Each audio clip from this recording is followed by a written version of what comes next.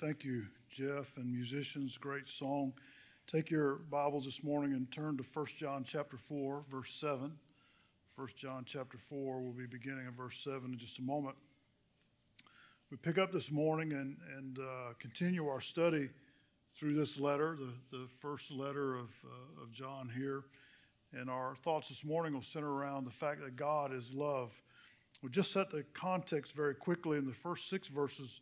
If you were here last week, you understand that John warned us in those passages and those verses about false teachers in the world, and we pointed out that false teachers have been around since the Garden of Eden. Satan is the father of all lies. He deceived Eve, and so from the very beginning, Satan has been hard at work to deceive men and women in the truth of God. And he really does that in 2 ways. For lost people, his main purpose is to continue to keep them blinded in their sins so they can't see the gospel and be saved. And so Satan works very hard to deceive the lost so that the light of God's love doesn't shine into their life. And for those who are saved, Satan works very hard to neutralize our effectiveness for the Father. In other words, Satan seeks to discourage us and reduce our ability to serve God faithfully through false teachers and certainly attacks and various things in our lives. The good news is we discovered last week that we can tell the difference between true and false teachers by one thing. We just ask them what they think about Jesus Christ, because true teachers preach the incarnation, the death, burial, and resurrection of Jesus, and that he's God. False teachers do not, and so there's your litmus test to find out and determine if a teacher is true or false. John moves this week from warning us about false teachers to talk about his favorite topic throughout this letter, and that topic is love. Now, you'll find 2 things in this passage that we'll really take a look at this morning, and one is this. The greatest evidence in a person's life that they've been born again, that they have a saving relationship with Jesus Christ, is that God is reproducing his love in them. In other words, we see in their life that they love God, they love the brethren, and they love the lost like God has loved them. That's the greatest evidence of being saved. The second thing you'll find out in this passage is that love is part of God's very nature. It's not something that he does. It's not just a characteristic. Love is who God is. And so we'll talk more about that in detail. But let's begin in verse 7. And notice John begins here talking about the evidence of being saved connected to God's love.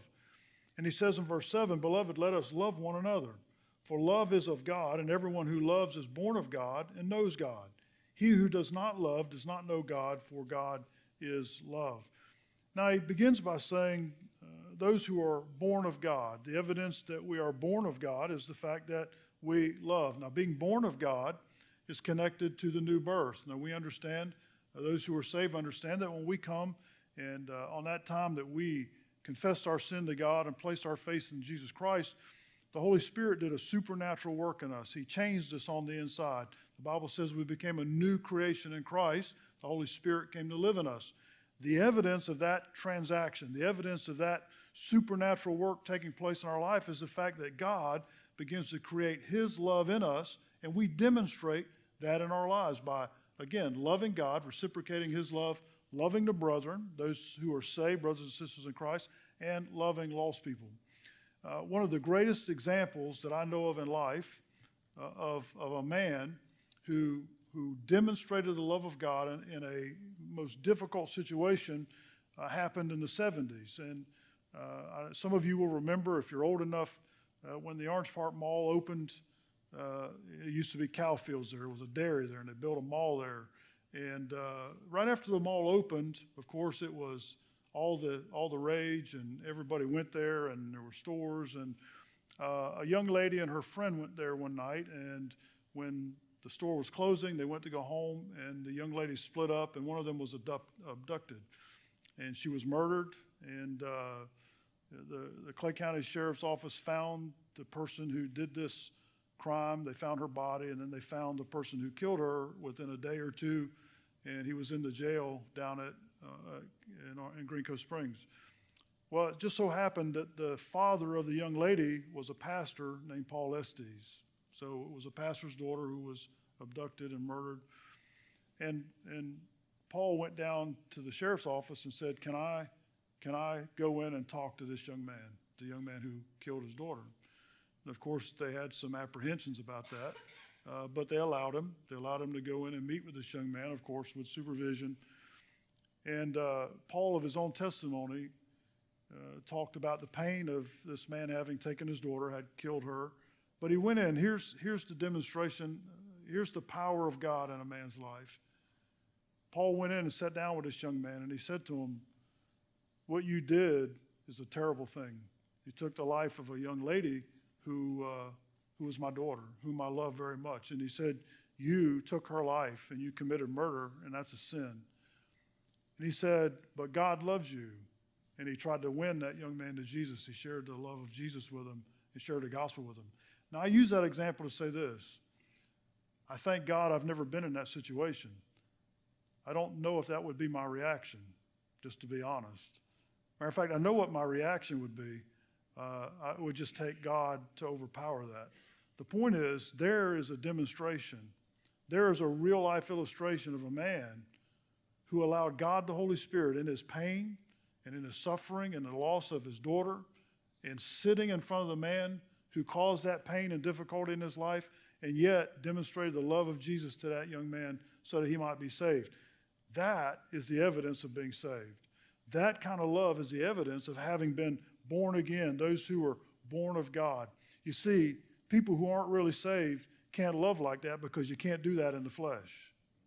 You can't have that reaction in the flesh. No, my flesh says, if I get within 10 yards of that fella, he's going to know how unhappy I am. That's the flesh. No, but the Spirit of God produces in us, in Jesus Christ, the ability to love like God loves. The second thing he says here, not only is it that we who are born of God, everyone who loves God demonstrates that they're born of God, but they also demonstrate that they know God. Now I want you to think about that. He didn't say that you know about God. He didn't say that we just have a knowledge of God, but that we know God. In the Greek, there are several words for gnosis, for to know. And some of them mean to have knowledge of, and some of them mean to know experientially. What John's speaking about here is an experiential knowledge. It means when we love like God loves us, we give evidence that we've had an experiential relationship with God, that we've personally met him and we personally know him. Now, you would agree there are many people in the world who know about God. There are many people in the world who know about the Bible academically, but it makes no difference in their life. They've never come to Jesus Christ confessing their sin and asked to be forgiven and born again by the power of the Holy Spirit. They don't do that, but they know all about God. I've talked to many people who want to talk to me about the Bible. And they want to talk to me about God, and it's an academic exercise. You know, did the chicken or the egg come first? That kind of silly stuff. But they don't really know God. No, John says when we love like God loves, he gives an evidence that we have an experiential knowledge of the Savior who loved us and died on the cross for us. So my question would be, just based on what John said in verse 7, can we measure our own lives? Do we love like that? Do we love people? Do we care about them? Notice what he said in verse 8, at the end, in verse 8 about love. He gives the opposite. He said, he who does not love does not know God. Well, that's pretty definitive, isn't it? In other words, he's saying those who exhibit no love like Jesus in their life, those who exhibit no change in their life, no inside change, no new creation, no love of God, don't really know God at all. I would suggest there are a lot of folks who profess to be followers of Christ, who are members of churches, but they don't have any evidence in their life that they know God or the love of God. Now, let's be fair about the reality of life. We don't all love always like we should, right? I mean, you probably don't struggle this, but my flesh gives me fits every day. And somebody makes me angry or is unkind to me or unkind to my family in particular, my wife or my children, makes the hair on the back of my neck stand up, you know, gets my Georgia blood boiling, and I want to let them know how unhappy I am. And sometimes, listen, the Holy Spirit grabs me by the back of the neck and says, knock it off, you know, and convicts me, and I know that that's not the thing I'm supposed to do, and the Holy Spirit keeps me from being that way, but from time to time I fail. And maybe you fail too, right? Well, here's the good news. If you're a true born-again child of God, as soon as we fail, what happens? We're convicted. The Holy Spirit says, hey, that's not how my children act. That's not how one who belongs to me is supposed to act. And so I get convicted about it. And then I confess it and tell God, you're right, and I'm sorry. And then I move on. Here's the point. Loving like God loves should be the habit of our life. The failure should be the exception in life. Follow me? And when we fail, we confess and we move on and do what God told us to do. Now, that's the evidence of being saved. That's what love looks like when we're saved. Now he says something really important at the very end of verse 8. Look at it. He says, he who does not love does not know God. But now look at this part. For God is love. You see that? Now that's important. I want you to think about this with me. He didn't say love comes from God. He didn't say love is of God. Those things are true, but that's not what he said. He said God is love. That's more, listen, that's more than a characteristic or a trait or an element of God. What he's saying is that is exactly who God is, that God is in his nature, in his person, love. That's what he is. That defines him. He's love. In fact, in chapter 1 of this same letter, John said that God is something else as well. And I want to tie these two together. So I want to show you 1 John chapter 1, verse 5. Listen to what he said. He said, this is the message which we have heard from him and declare to you, that God is light and in him is no darkness at all. Same phrase. Not that light just comes from God, not that light is just a characteristic of God. He said God is light, and then in chapter 4 he said God is love. Now I want to take just a moment and think about those two natures of God. Let's start with light. He said God is light. What do we connect with light in the Bible? What does the Bible connect with light? Well, it connects purity and holiness and righteousness and justice, all the things that God is. Listen, not just characteristics of God, but it is who he is. Think about it. God is in his nature absolutely holy. God is in his nature absolutely righteous. God is in his nature absolutely just. That's what he is. That's who he is, not just a characteristic of him. Now, the opposite of light is darkness. And in the Bible, darkness is always connected with evilness and foulness and deception and gloom and sinfulness and wickedness.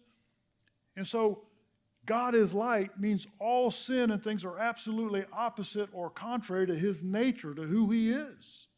And so Jesus could stand in the temple in the Gospel of John, chapter 8, verse 12, and say to all the people in there, I am the light of the world. He who follows me will not walk in darkness, but will have the light of life. Why could Jesus do that? Because he's God.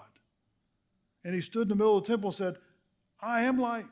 The truth you're looking for, the holiness, the righteousness, the changed life that you're looking for to be different, he said, it's me. If you follow me, if you come, you can walk in the light and not in darkness. In the Gospel of John, chapter 1, verse 9, he said something else. He said that Jesus Christ is the light that came into the world, and listen to this, and lights the heart of every man. It is the light of God shown into the world in Jesus Christ. Think about this. Of all the creatures that God created on this planet, human beings are the only ones created in his image. Dogs, cats, I know you like your pets. They like you. But they're not created in the image of God. You are. You're created in the image of God. Now here's the difference. Because you're created in the image of God, you can recognize that God is light, that he's holiness. You can recognize the nature of God. Why? Because you're created in his image. The cat and the dog don't know who God is. The horse, the giraffe, the anteater, they don't know who God is. They just do what they're created to do. They do what they have in their nature. You, however, and I are created in the image of God, and we can see the light of God. We can understand his truth, and here it is. We're the only creatures on the face of the planet created in the image of God who can receive him, who can recognize it and say, God, you're right and I'm wrong and I want to be saved. I know I get asked this sometimes. Your favorite chihuahua is not getting saved, okay? He can't come to Jesus. Your poodle, your horse, your cats, they don't get saved.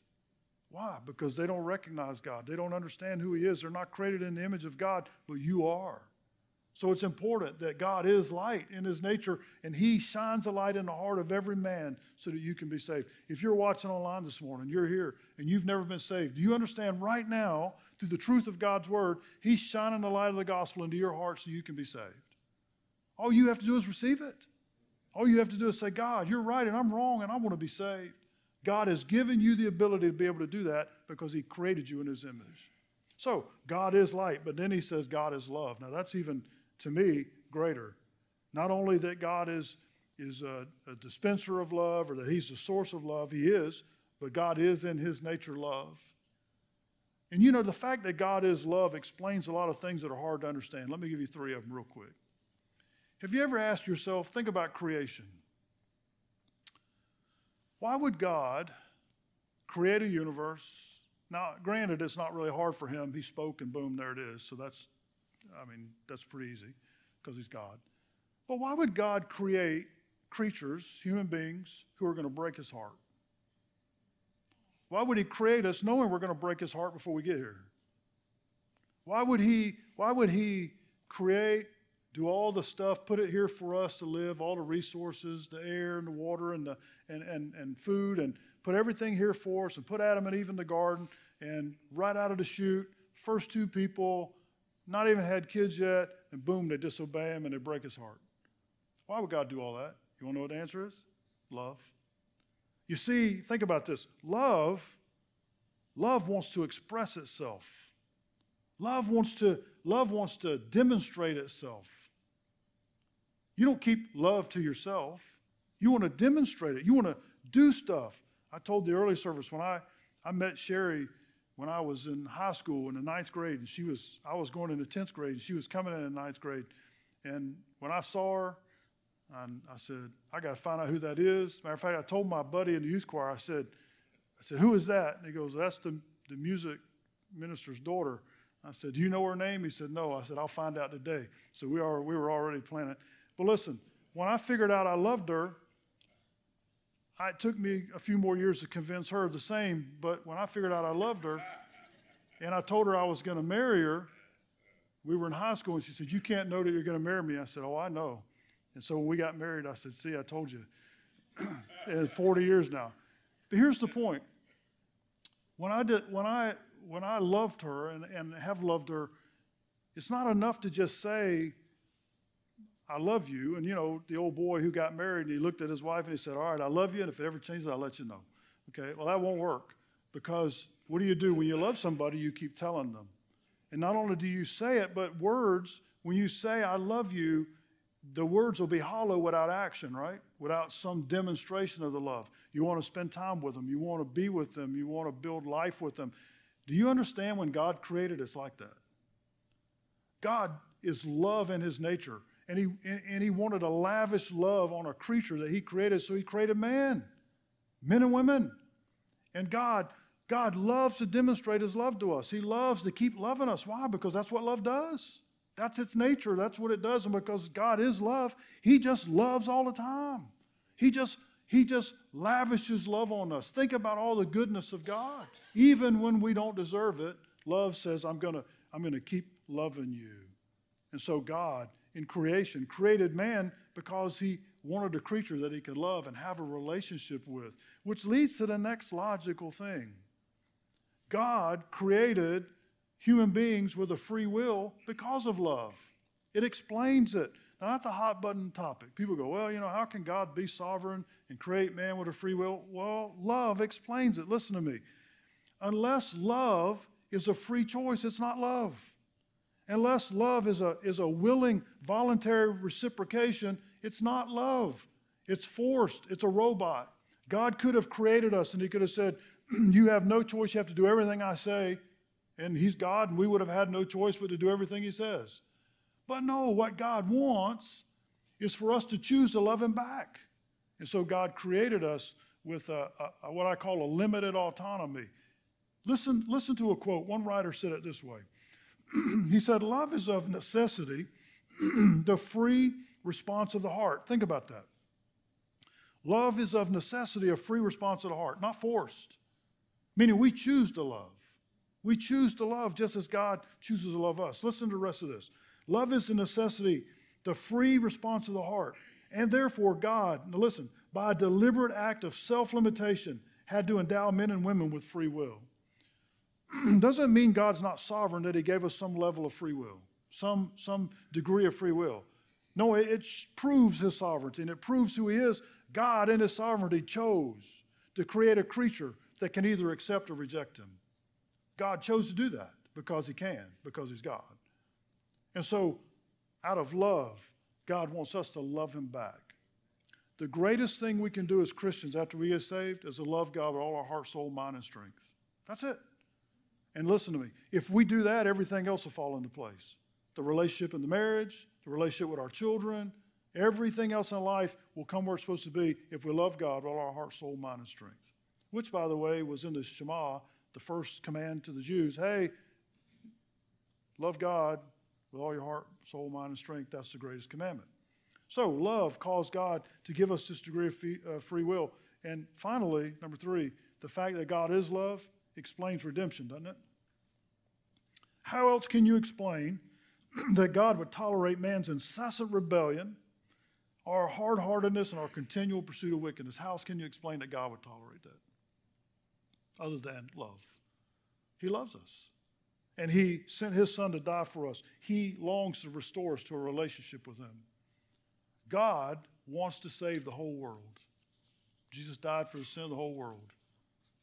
I do not believe in a limited autonomy or limited atonement. There's a limited autonomy, but not a limited atonement. And by that I mean God is willing to save everybody. The only reason everybody in the world is not saved is they won't come. They won't trust Jesus.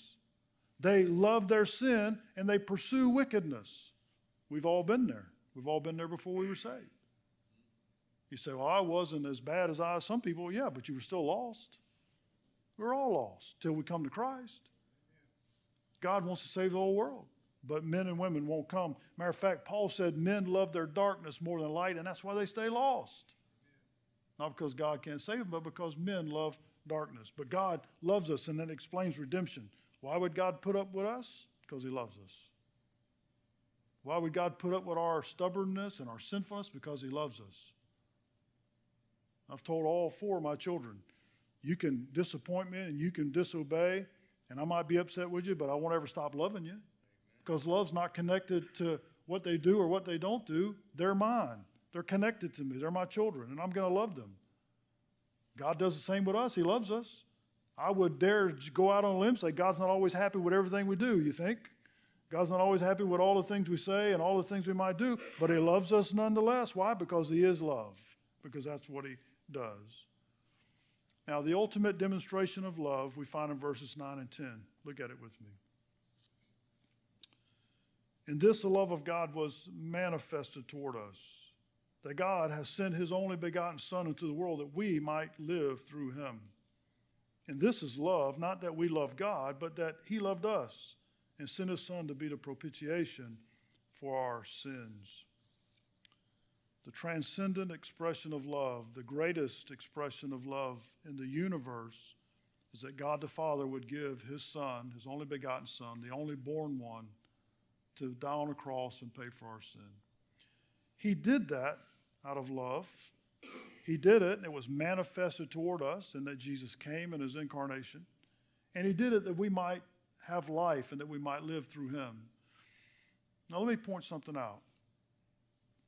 Every human being has eternal life. Your soul is going to live somewhere forever, heaven or hell. So you have eternal life. You are an eternal creature, not this body, but who you are.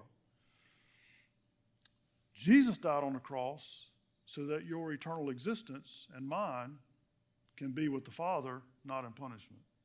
Can be with God, not in judgment. So to have life that we might live through him means to have real life, not just here, but have life with God forever, which is the hope of life here. Jesus died on the cross to do that. Now, what did it take for all that to happen? Listen very carefully. God is just and holy and righteous. We talked about that. He's light. Now, God in his justice said he's going to judge all sin. And the wages of sin is what? Death. So, from the very beginning when Adam and Eve sinned, God said, I have to judge sin. But God loves us because he is love, and he wanted us to be restored to him. So what God did in his love is looked for a way to solve the justice problem, to solve the payment of sin. And the way that happened is Jesus Christ came here and paid for our sin. Now, because Jesus paid for the sin of the whole world, what did that do?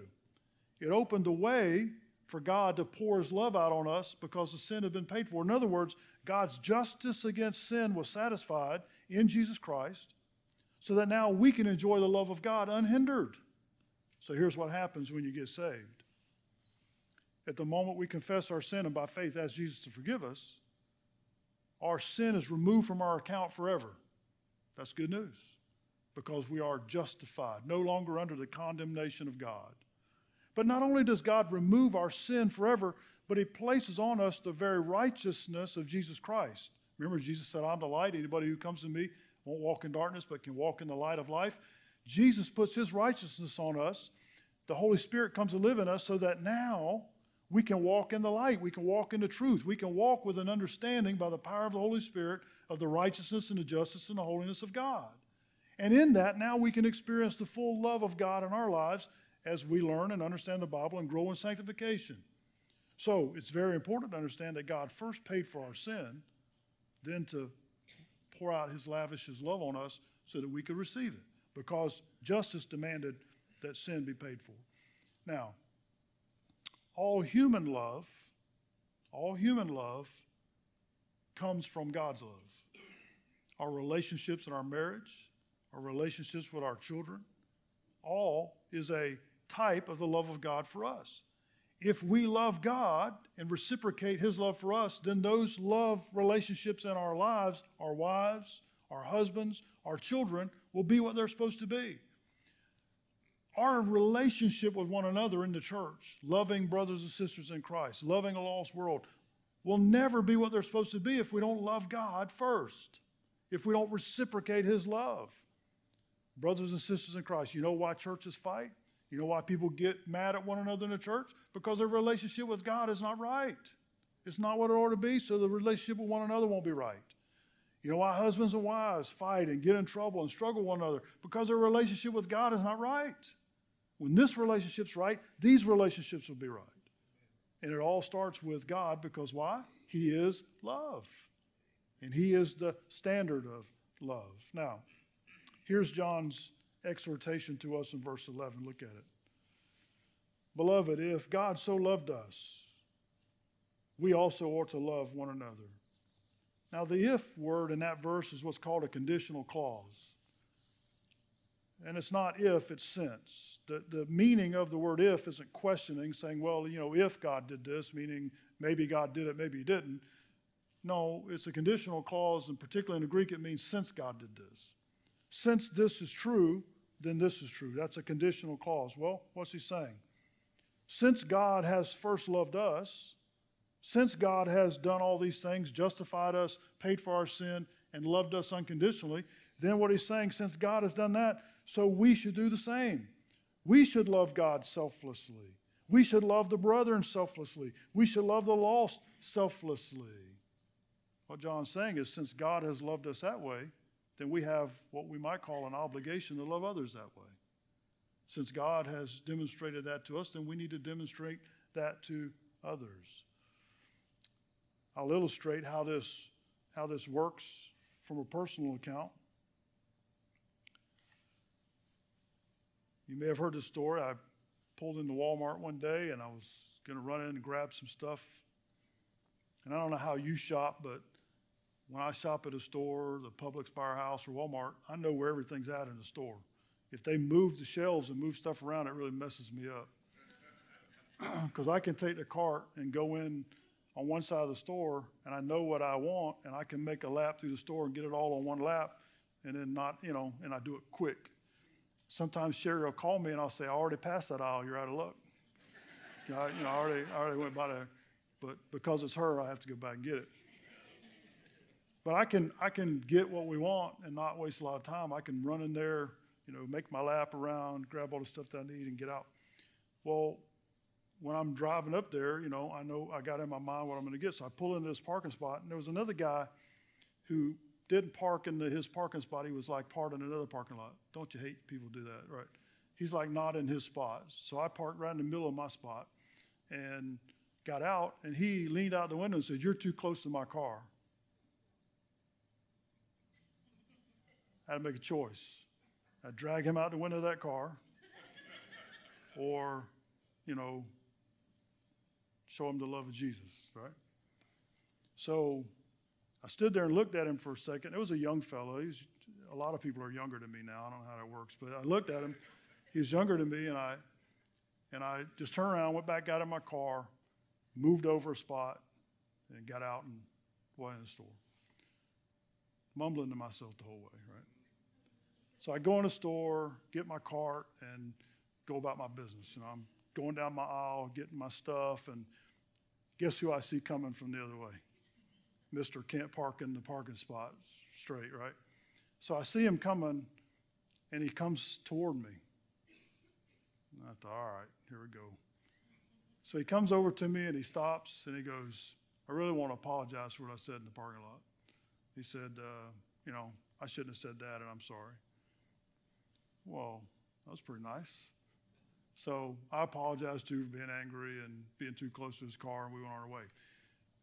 The point is, the Holy Spirit got a hold of me in the parking lot before I said or did anything that I would have had to confess later, I guess would be the best way to put that, right? And so I think by not responding negatively, I guess the only thing more I could have done was walk over and share the gospel with him while he was being ugly, but, I didn't really feel like it at the moment, to tell you the truth. But the point is, by allowing God to have me show kindness to the guy, even though he was being a knucklehead, it gave opportunity later to have an actual human interaction with them and an opportunity to demonstrate love of God.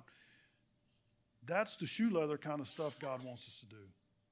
And I'm not saying that to say I do it all the time, because I could give you just as many of examples where I didn't walk away and told a guy he was a knucklehead, okay? So I'm saying, though, when we listen to God and we allow the Holy Spirit to control us, to convict us, and in the moment we respond correctly, God can use that. And what it's showing to people is the love of God. And listen to me, I'm going to give you 3 things as we finish up of why it's so important that verse 11, this obligation, since God has so loved us, should we not also love one another? Let me tell you 3 things why that's imperative that we do that. Number one is God is glorified when we love other people like he loves us. That's the most important. When we love people in the church is edified. When we love one another in the body of Christ, Jesus is glorified because it's his church. And churches that fight with one another and fuss, and members of churches and Christians who argue with one another are a terrible testimony, and God's not glorified in that. And so when we love one another, Jesus is glorified. Number 2, it brings unity in the body of believers.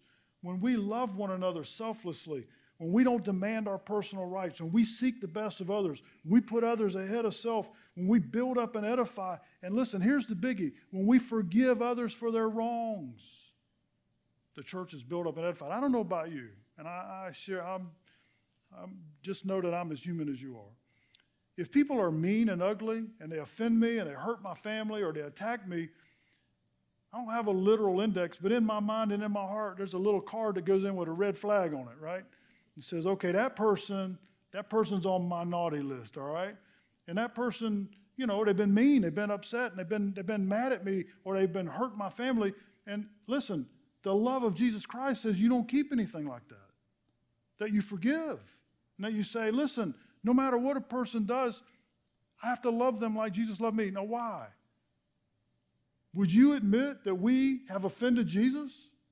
Would you admit that Jesus could have the little cards with the flag on them for us and go, among all them lost people down there, Robert really ticks me off.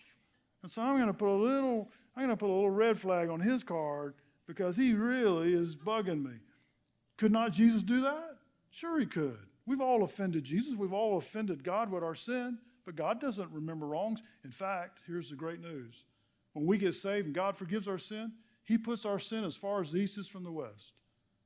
Puts it in the deepest ocean, and he don't go back and look at it. One little kid in Sunday school, he puts up a no fishing sign. Listen, our sin, God completely removes it. God does not hold a grudge. So neither should we, because the unity of the church depends on it. And finally, evangelism. Evangelism is most effective when we love like Jesus. Can't share the gospel with somebody you're mad at. I just told you that. You know, the guy's in the car, he's ticked me off, and now the Holy Spirit's going, you really need to tell him about Jesus. And I'm like, okay, maybe later, because right now he's being a knucklehead. No, when we love like Jesus loves, when we love people regardless of what they do, they think that's weird. I mean, people look at the church and they go, look at all them people. They get along. They actually like one another. And the world goes, what is it you guys got? What is it you got that's going on? What's going on in your life? What's going on in that church that everybody does the ministry and seems like they're having a good time and they're singing and praising and they're enjoying one another? Why? Well, yeah, because the Holy Spirit's doing a supernatural thing and helping us love one another like we're supposed to. We don't do that. It's produced by the Holy Spirit, which again is an evidence of being saved. Well, let me close with this. If you take inventory in your life, as I was forced to do this week while I'm writing this, you take an inventory in your life and figure out, man, am I loving like I should? Am I really loving God like I should, reciprocating his love? Am I loving the body of Christ like I should? Am I loving lost people? Am I loving those who are unlovable? There's a lot of people in the world that are hard to love. Are we loving the unlovable? Are we caring about them? Are we having compassion for them? Here's the last thing I'll say. You know, sometimes people just have a bad day, don't they? You probably never have a bad day, but sometimes people have a bad day. And sometimes people are just not at their best. It probably is in those times that we really need to be at our best with Jesus, that we need to love them because they're having a bad time. And maybe it'll be our love for them and the love of God through us for them that'll help them to have a better day. That'll encourage them and help them through whatever difficulty they're going through. The love of God. God is love. Do you see the evidence of that in your life? Do you see God producing that in your life? If not, would you do this? Would you do this morning? Would you come to Jesus today confessing your sin? Would you ask him to forgive you and save you? Would you give your heart to Jesus? Ask him to be your Lord. If you'll confess your sin and ask him, he'll save you right now. He'll remove your sin. He'll put on you his righteousness. Will you do that today? Let's pray. Father, this passage is really right where we live. God, the world is so hard and wicked and difficult and so antithetical to love and compassion. But yet, God, it is in that world that you called us to be a light shining in the darkness because you are light. You called us to love people because you have first loved us. You are love. God, help us to do that. Holy Spirit, touch our hearts. Help us